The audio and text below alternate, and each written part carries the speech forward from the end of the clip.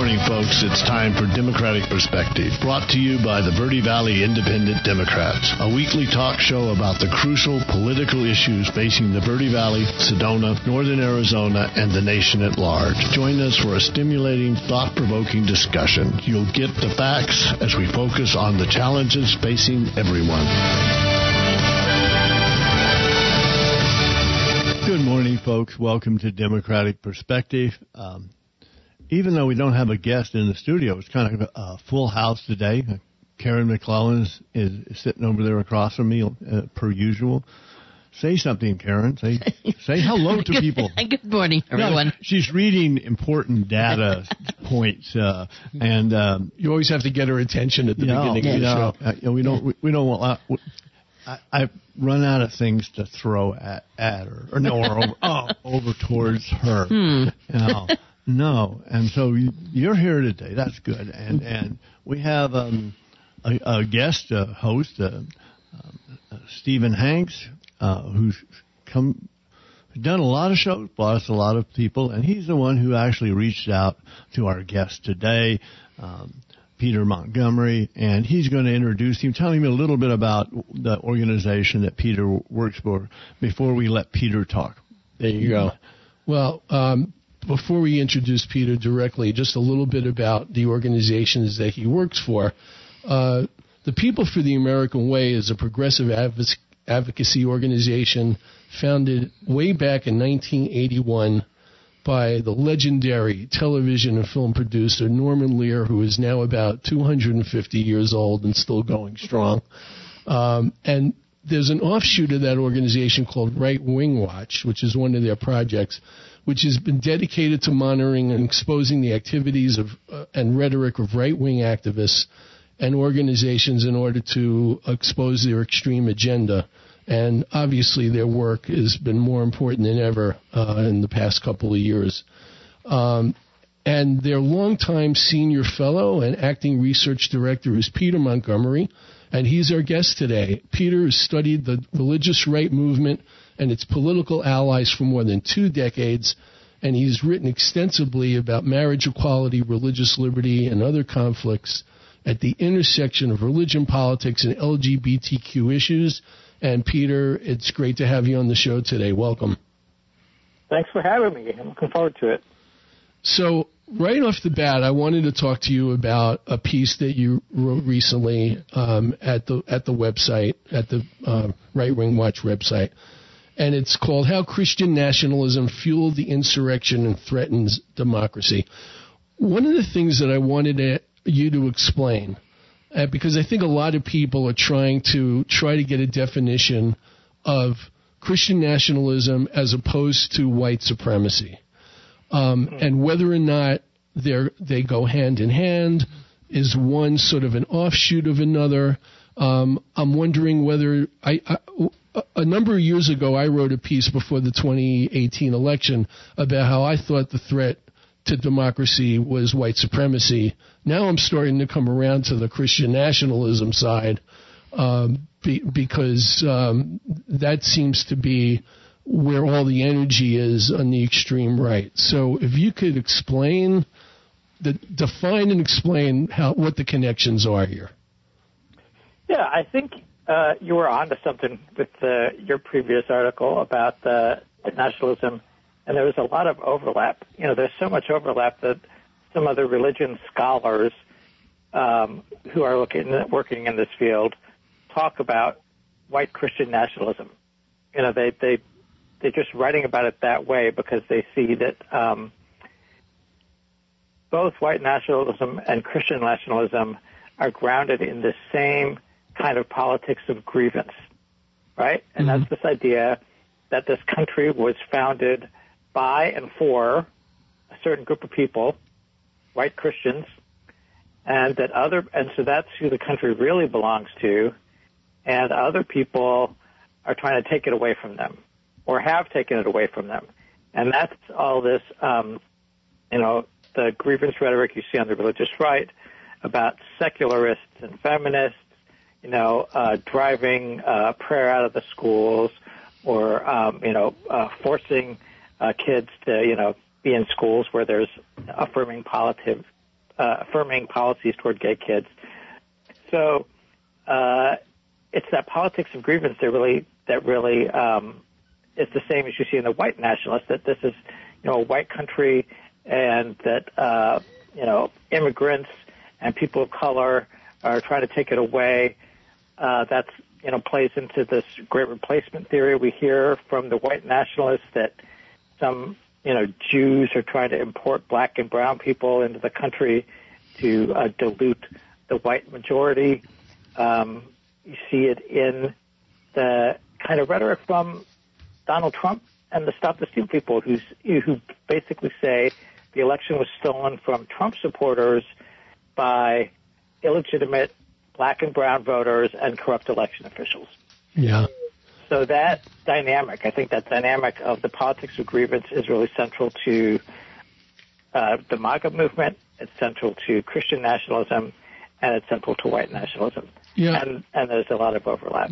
I'm wondering what the chicken and the egg here is in terms of, I'm beginning to think that the white nationalists who are basically groups like the Proud Boys and the Oath Keepers, the people that storm the Capitol, the ones that carry the guns, the violent mob, are they kind of like the sort of the militia of the Christian nationalist movement? Have they kind of adopted Christian nationalism because it's convenient given what they want to accomplish? And Christian nationalism is really where the power is because they're being funded by people like Peter Thiel and the wealthy people on that side of the fence? Well, it's interesting. I think someone like Trump, cynically uses the religious right and the Christian nationalists because he knows that there's a lot of energy in that movement. He knows that there is a big part of the Republican Party base is that movement. And so he really he made a deal with them to get elected. Mm-hmm. And he still counts on them. And I think he looks to groups like the Proud Boys and Oath Keepers to be his enforcers. And I think they certainly saw themselves that way, as we saw during the Stop the Steal and the January 6th insurrection, that they were sort of ready to be his private militia. They were just waiting for him to call on them to come to his aid with violence, which they did on January 6th. Right. Yeah, I wondered, you've watched the far right now for a couple of decades very closely, and Karen and I were talking before the show, and we were original listeners to readers of Right Wing Watch, and when People of American Way was formed, For the American Way was formed, it was one of the few liberal organizations like that was new and innovative in terms of what it did. So you've watched the right wing, extreme right wing. We're not talking about conservative folks.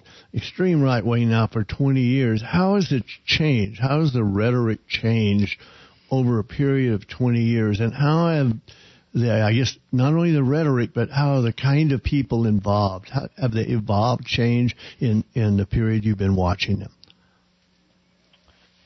Well, that's an interesting question. That's a big question. I would say that,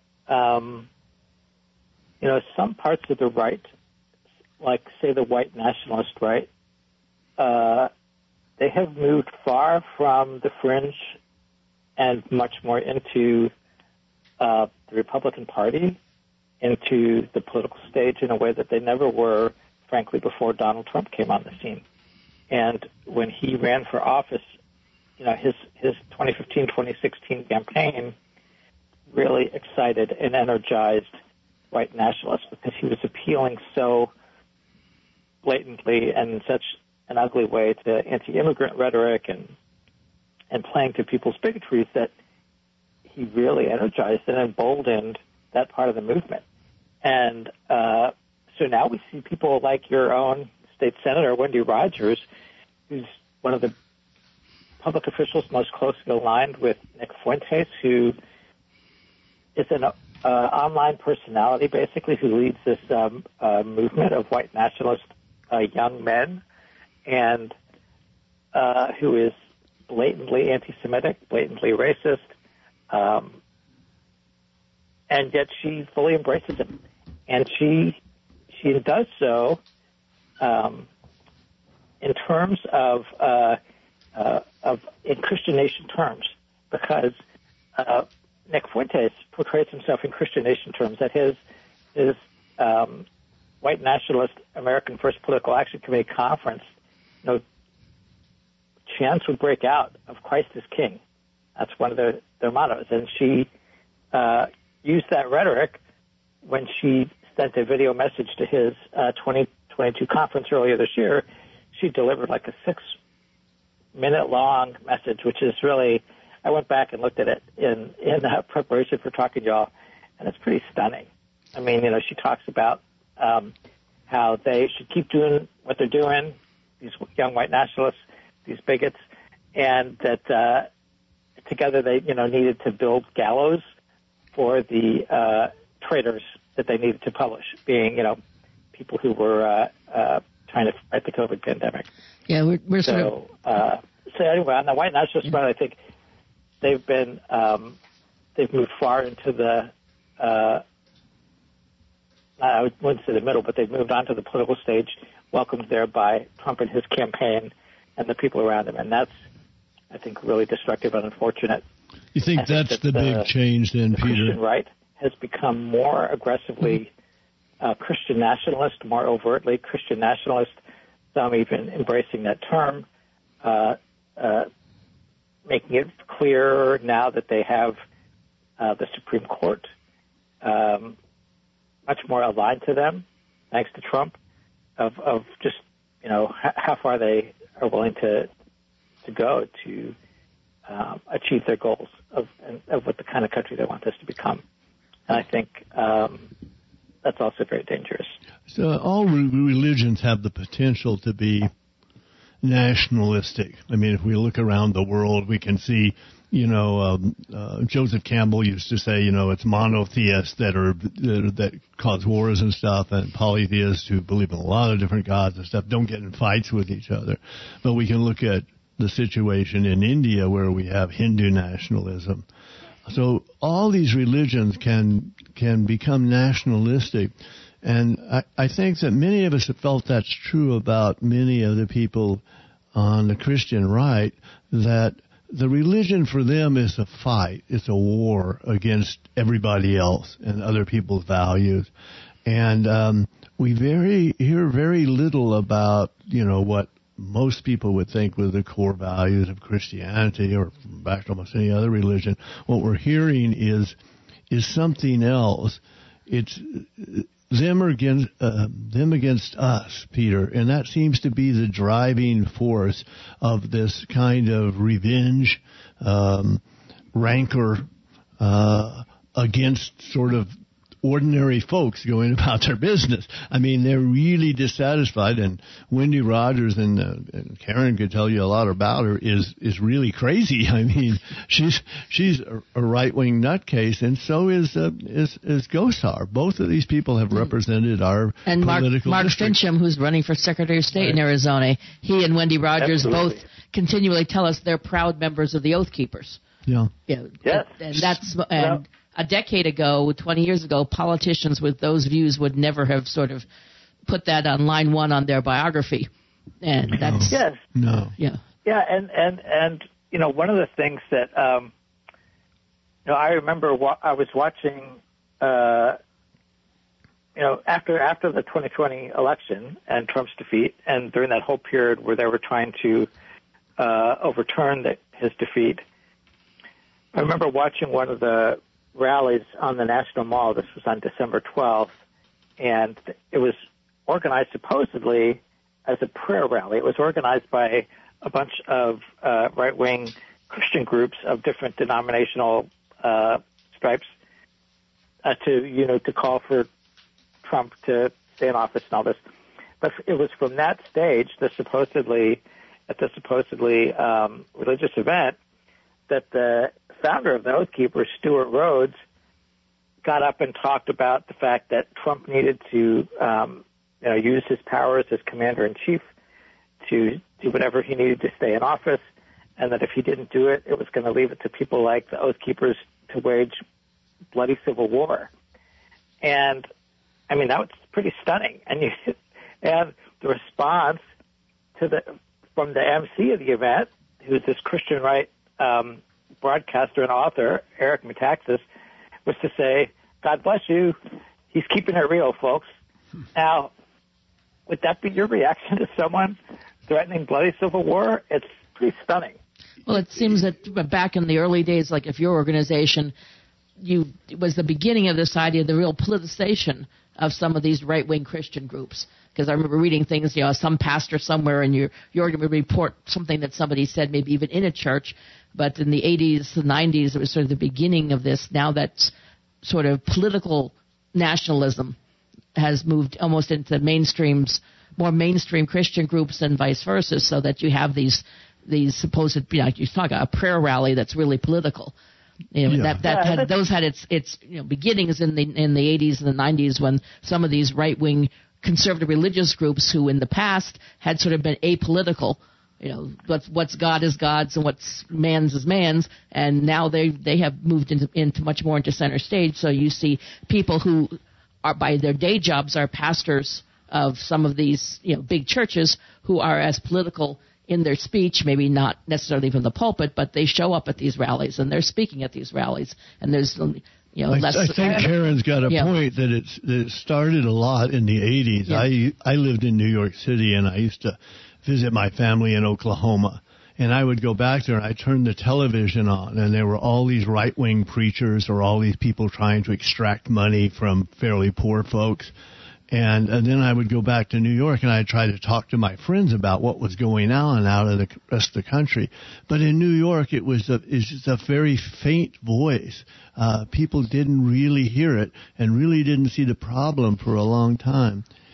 How do you think people who say are conventionally religious, who go to church on Sunday, how do they view these extremists? I mean, if I'm a Baptist and I'm going to church every Sunday, how do I view my religion being pushed in this way, even if I'm a conservative? Sure, I think there's a big range of opinion on that. I mean, I think there are a lot of Christians who do not recognize the Bible or the Christ that is preached by the far right, and who are offended by the way that their faith is distorted and abused. And there's a group out there right now called Christians Against Christian Nationalism, which is explicitly saying, that's Christian nationalism is a political ideology that uses, the language of faith as a kind of motivator, but it's really a political ideology.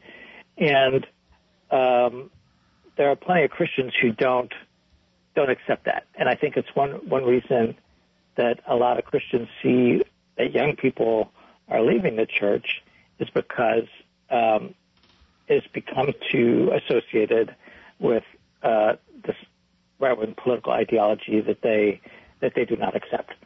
So there's definitely division within there. And there's some sociologists who have really started studying Christian nationalism in a very rigorous way, asking a lot of questions to sort of create scales of the extent to which someone accepts Christian nationalist beliefs. They ask questions like, should the government declare this to be a Christian nation? Should the Bible be taught in public schools? Things like that.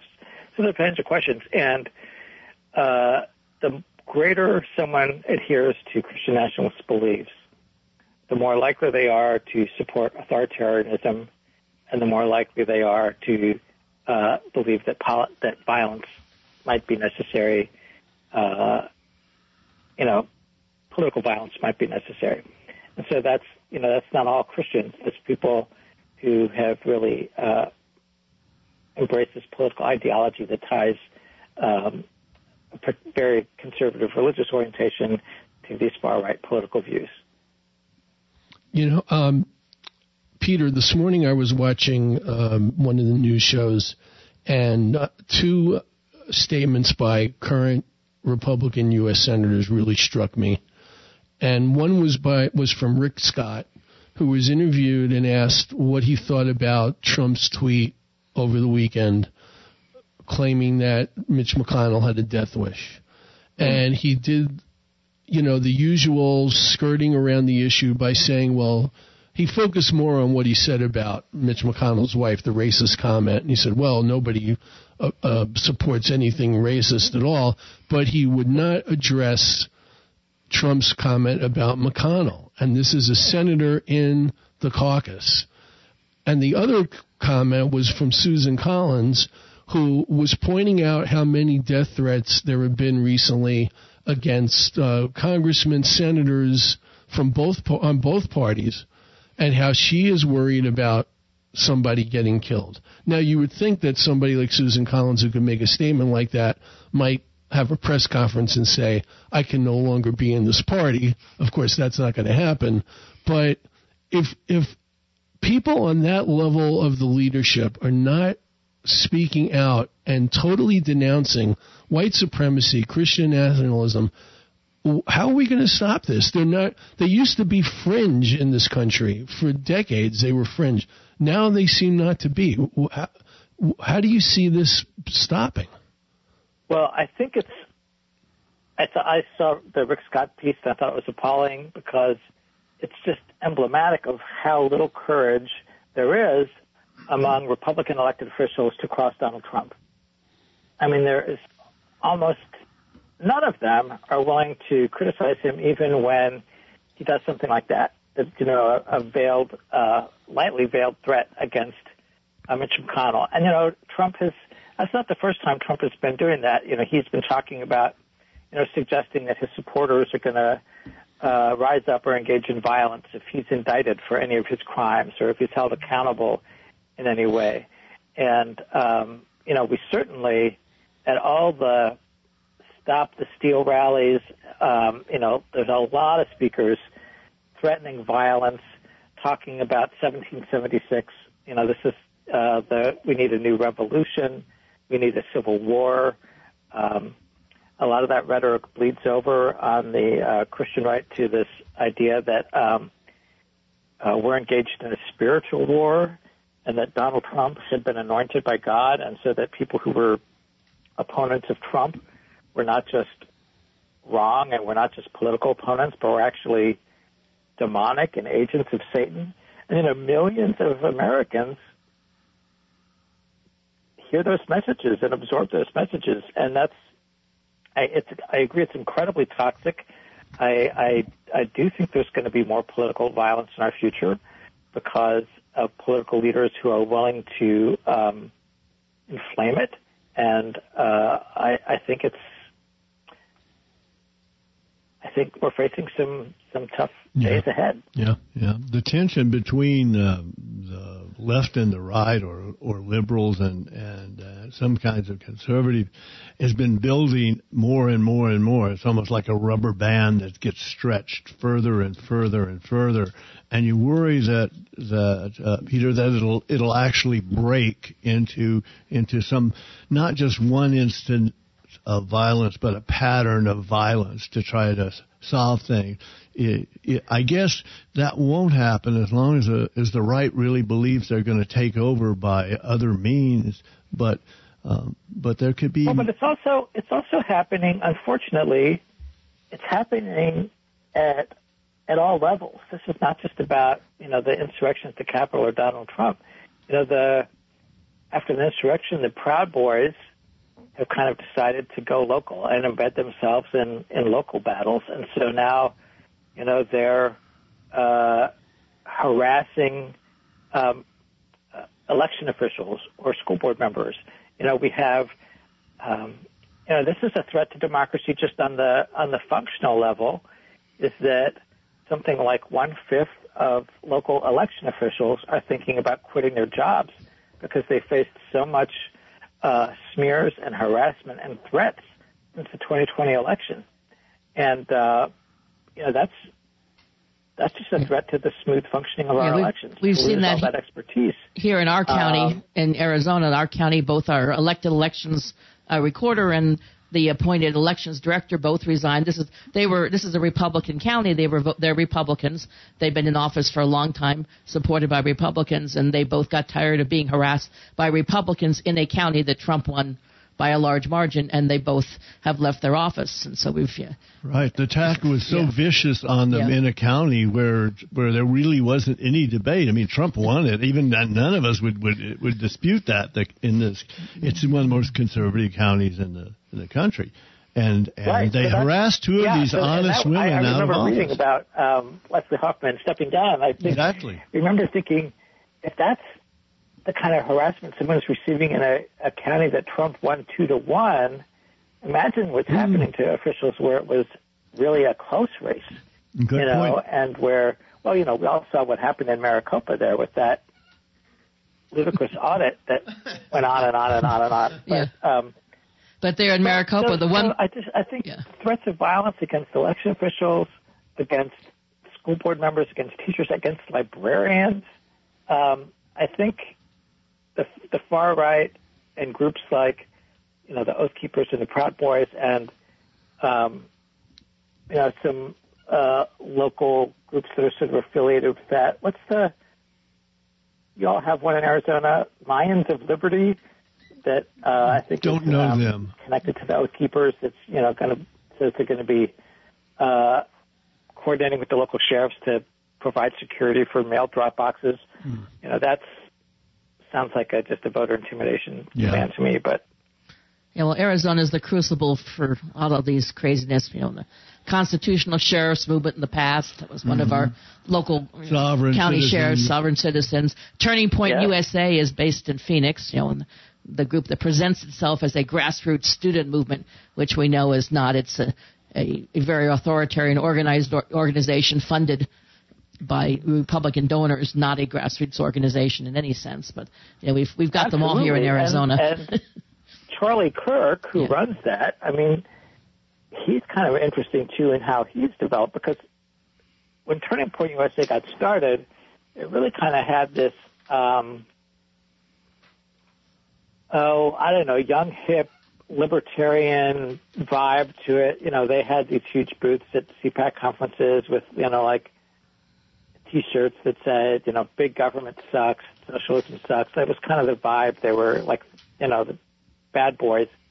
But he's really, in the last couple of years, he's embraced the Christian nationalists, and now there's a huge part of Turning Point that is connecting with right-wing churches to turn them into voter turnout operations, and he's really and that's his organization just become the political stop point. They've got a conference coming up in December, and it's if you are Ted Cruz, Josh Hawley, if you are a elected congressman, senator of that sort of persuasion, that's the place to be to show up at these organizations where he's become a kind of major player in the Republican Party. And, absolutely. And who would have thought a few years ago when the organization started, like you say, it was a libertarian group, basically. What do you... Interesting too, there's now this whole...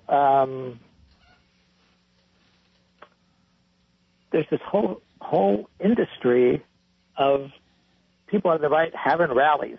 I think Trump's rallies, election rallies, kind of kicked off this whole thing. We've got all these, like, the Reawaken America tour and all these other tours where MAGA world figures like Michael Flynn, Marjorie Taylor Greene, they go on the road together. And so, like, Turning Point USA is like one of the big things, but there's all these other groups that do this. And I think for a lot of people, that's their community.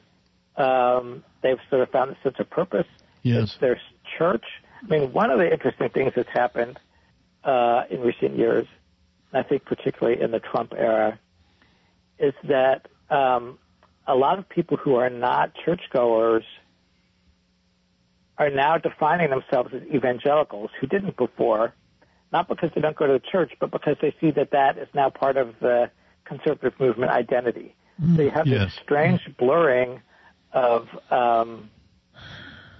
the political identity and the religious identity all connected in with the identity of Trump and the cult of personality that's developed around him. And it's disturbing also when you see how many of the right-wing leaders in the United States, Trump and many of his supporters, how much they have embraced and supported Vladimir Putin and Viktor Orban in Hungary and Bolsonaro in Brazil. They look to these authoritarian strongmen, these anti-democratic leaders who are willing to crush dissent and crush independent media and take over the judiciary, all that stuff, to eliminate checks and balances in order to create the kind of society that matches their worldview. And that there's a lot of people on the right in the U.S. who seem to have that same desire to have an authoritarian government that'll just sort of impose the kind of country they want. Well, and I think that's something that is troubling to think about. Yeah, well, given Trump what's getting possibly elected again. Yeah, given what's been going on with the Supreme Court and federal courts all over the country, the Trump appointment. I mean, they basically want to obliterate the notion of the separation of church and state. Yes. Yeah, Peter, I wanted to ask you something about the media. This is a rhetorical question that may be tough for you to answer, but given that what we're talking about is not a version of conspiracy theory, I mean, it's actually going on, although they probably would say it is. When you have organizations like yours, Right Wing Watch, and Southern Poverty Law Center, and the Brennan Center, all researching this, writing about it, covering it, alerting us to the dangers that it poses, why don't you think the national media is focusing on it more than the mainstream media is focusing on it more when it's obviously part of what led to the insurrection? That's a good question. I think they focus on it a lot more than they used to. I think there's a lot more people now taking the far right seriously. I think that the insurrection was a wake-up call for a lot of people. I think that the alliance between Trump and the sort of overtly dominionist Christian nationalist leaders was a wake-up call for some people. I think for a lot of journalists who cover politics, they I think they want to think of our political system as that our democratic institutions are so strong that the threat of authoritarianism is not something we have to face.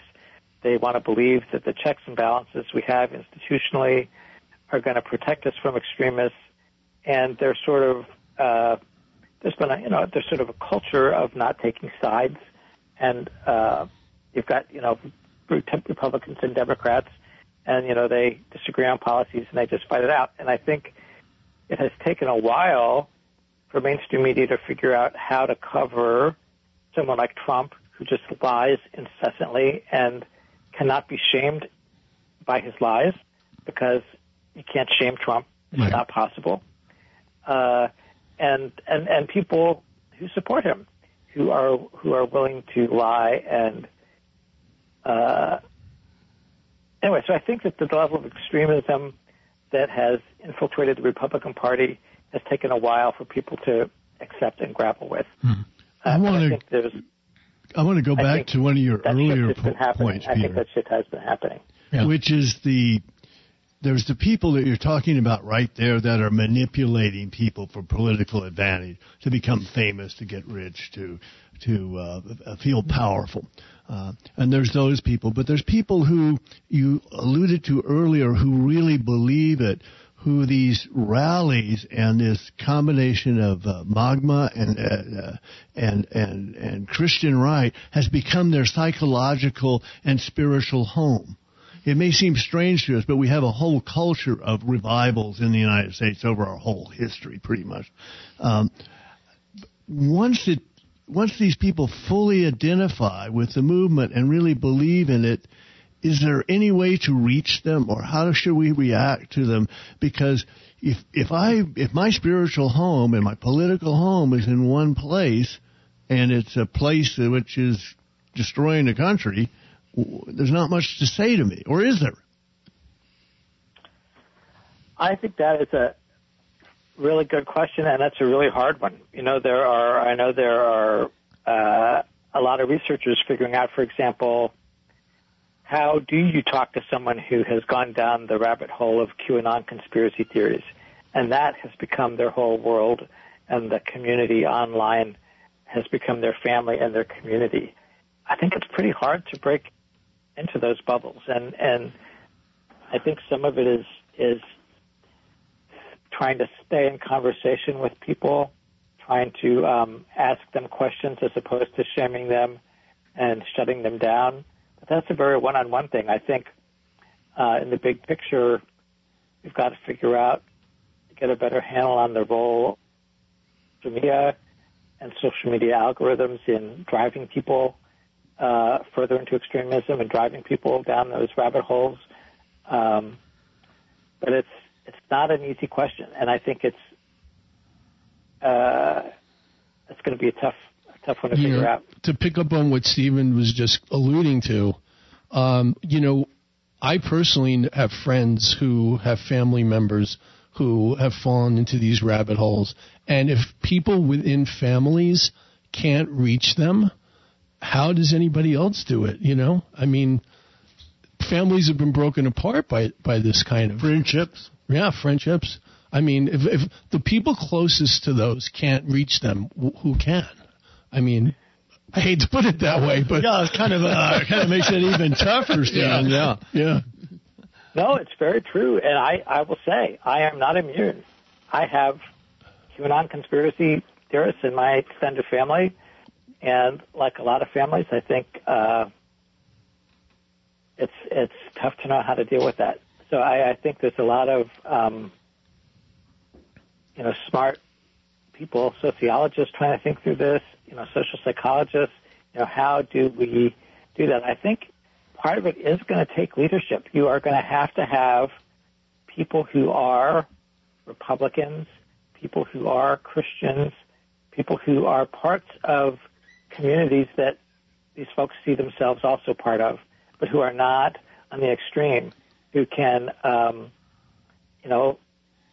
give people ways to find their way out. And I think that's got to be part of the solution. I also think part of the solution is just some steady truth-telling. I thought that the tone that has been taken by the House January 6th committee has been very helpful in that regard. They've been very committed to laying out the facts. They've had Liz Cheney and Kinzinger, as Republicans, just really making the case, not in a partisan or histrionic manner that would turn people off. And I think that has to be reaching some people. And, polls suggest that it hasn't moved a whole lot of hardcore partisan Republicans, but that it has changed the thinking of a pretty good chunk of independents on how they look at what happened on January 6th. So I think calm, steady truth-telling will eventually break through to some people, not everybody.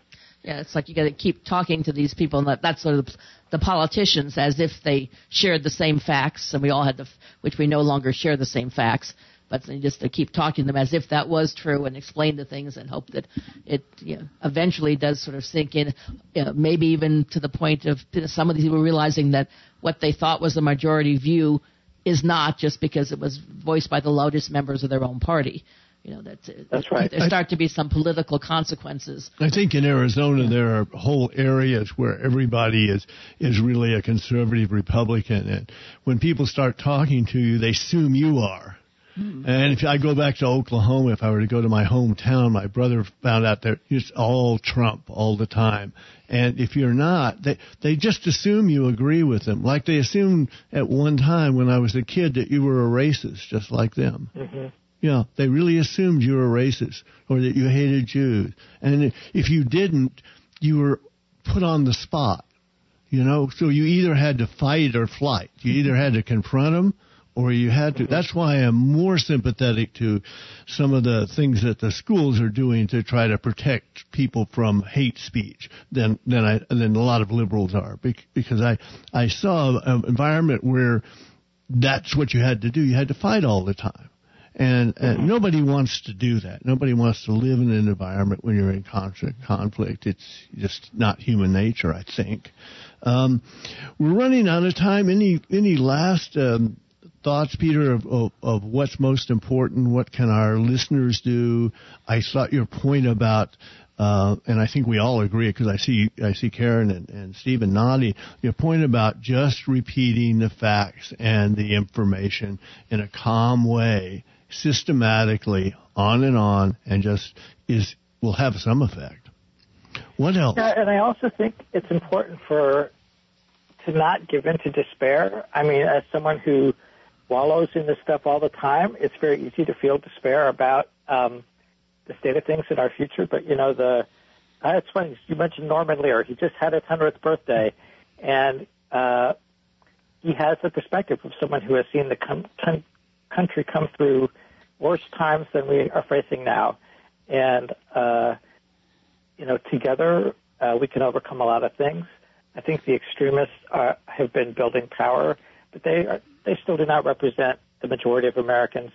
And I think that we need to keep that in perspective, too, that, you know, we can have faith in each other. And if we work hard enough, we can protect the democracy that we're so worried about. Let's take out a minute. We kind of wrap things up. We've got 3 minutes left. We want to thank our supporters, the Democrats of the Red Rock. We went to their wonderful picnic. I think all three of us were there. Yeah. And I have to say, from the days 20 years ago when I started in Arizona politics, our Arizona candidates are so much better speakers than we used to worry about some of these guys. Do we have anything else? Enough? We want to thank the Yavapai County political party.